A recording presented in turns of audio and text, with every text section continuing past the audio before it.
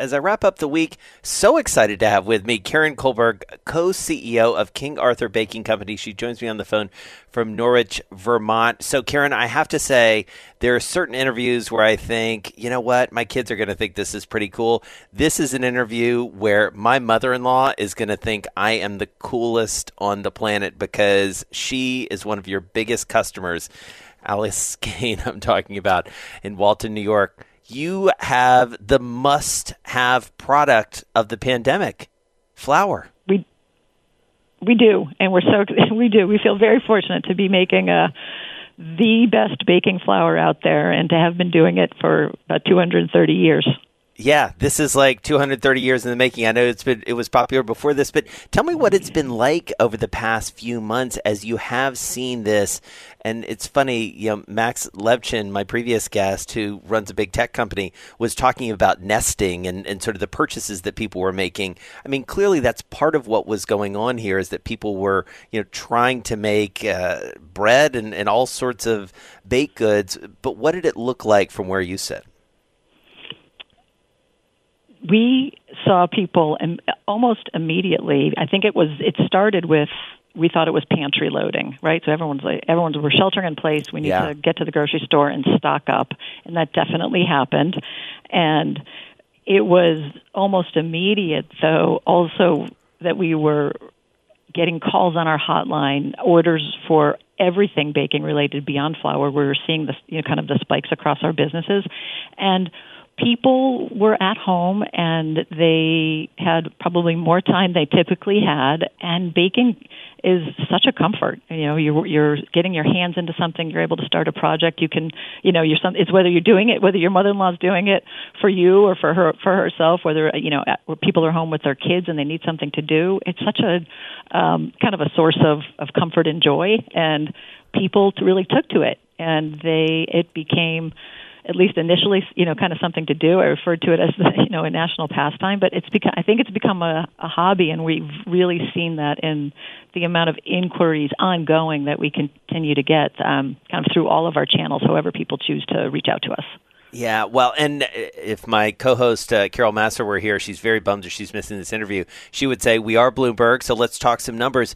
If I have this right, June 2020, a 271% increase in the number of pounds of flour sold compared to a year earlier, sold more flour than any other month since July 2018. 20,000 pounds of flour? What? Yeah, exactly. Our sales, and it's, again, you kind of start at the beginning, and you don't know if this is going to sustain. We kind of probably saw triple the volume in the beginning, and we're continuing even into June to see this 2 to 3 times volume of business. And it's both, again, like I said, we're pantry loading. We were thinking in the beginning, and we thought we'd see a leveling out, and people have kept baking, and they've kept buying, which you're seeing in the numbers that you're quoting, and we predict that will continue definitely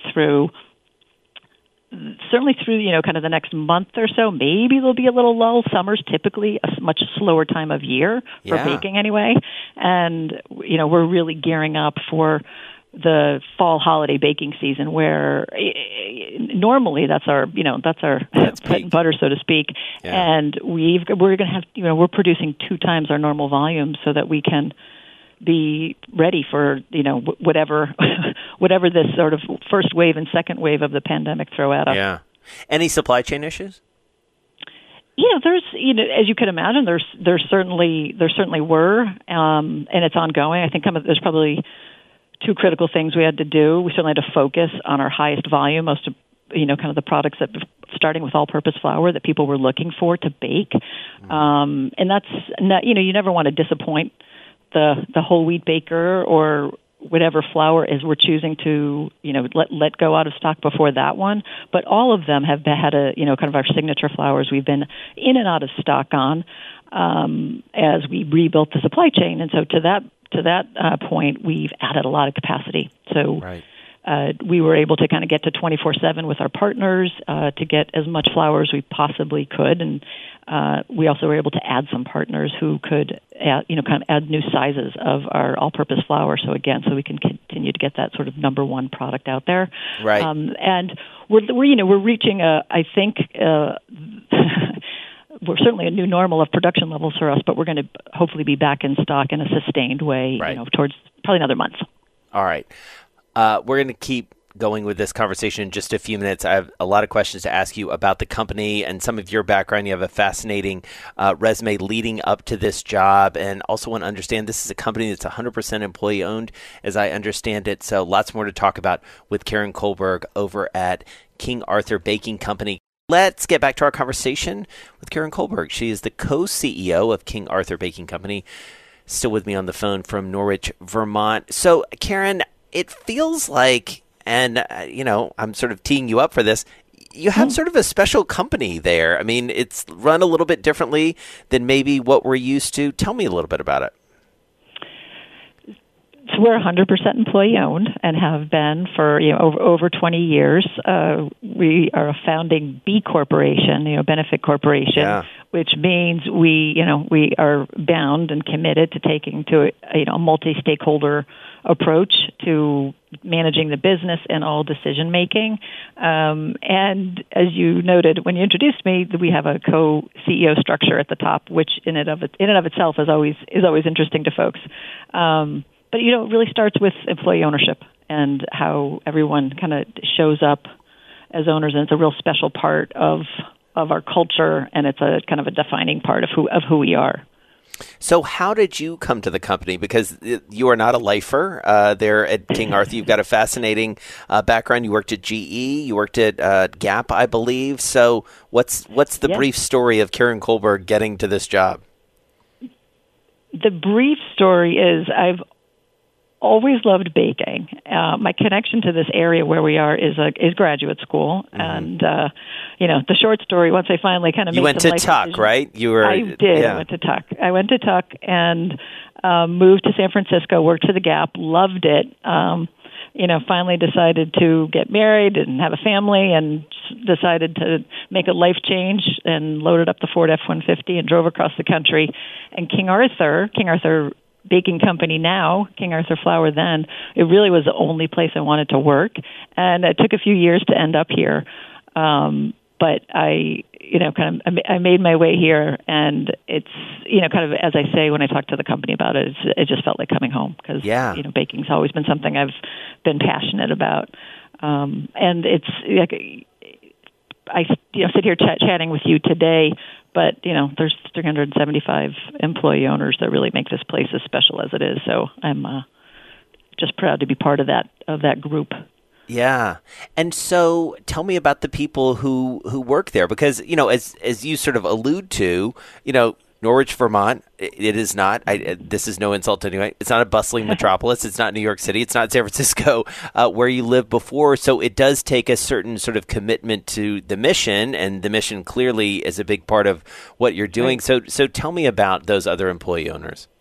So our mission is basically building community through baking, and hopefully, leaving the world a better place because, through that. And people that come to work here, and traditionally, pre-COVID, it was kind of sometimes hard to recruit folks, right? And we're nestled up in northern New England, and it's not where, it isn't a bustling metropolis, but people certainly like the community and where we live and the outdoors and all those pieces.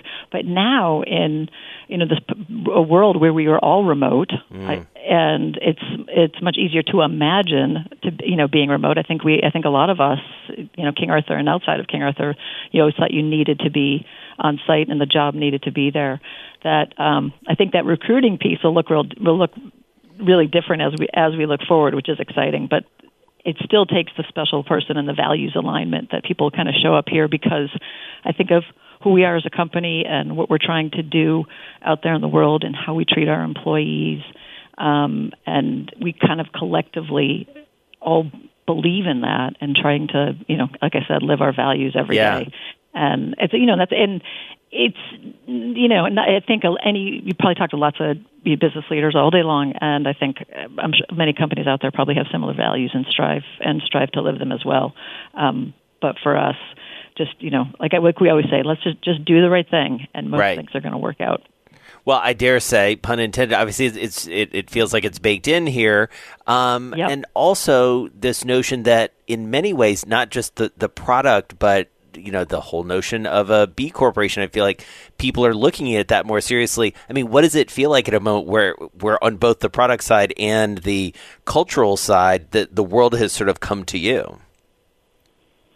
It feels great. It feels natural. I think that people are both kind of looking to us for what we do from a baking standpoint, and it certainly shined a light on the company. And as we were chatting, or you've referenced, I appreciate it. We became King Arthur Baking Company this week, which was a long transition in the making, and it's given us just a nice opportunity to both talk about what it is we're doing and showcase what it is we're doing, because it's always about our actions behind the words that are out there. And so the heightened attention over the past 3 months has really given us an opportunity to talk about who we are, talk about why we're in business and how we do business, to your point.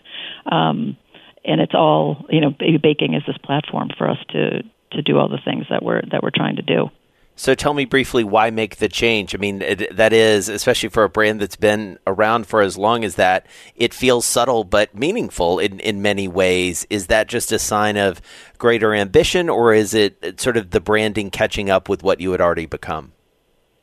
I'm going to say both. And something I think about it, I'm like, it's a word, right? We went King Arthur Flour Company, King Arthur Baking Company. Yeah. But it's so powerful because we have always been a company of bakers. The company kind of relocated from Boston to Norwich, Vermont about 25, 30 years ago. And it was at that time where we said, we have flour as our foundation. That's what we do. That's what enables baking. But we're here to teach people to bake. We're here to inspire people to bake. And we're just kind of there to be your friend in the kitchen and help you. And getting baking into our name, it just really, it does exactly say who we are and who we've always been. And absolutely, there's, we've already got hundreds of products and thousands of recipes and inspiration online, but lots of new products coming out as well that, again, speak to all kinds of baking, not just conventional wheat flour baking.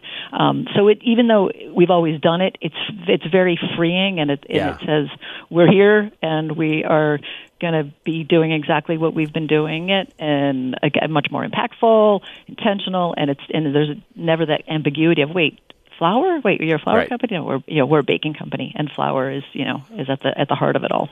All right. Well, I really enjoyed catching up with you. Thank you so much, Karen Colberg, Co-Chief Executive Officer of King Arthur Baking Company, joining me on the phone from Norwich, Vermont.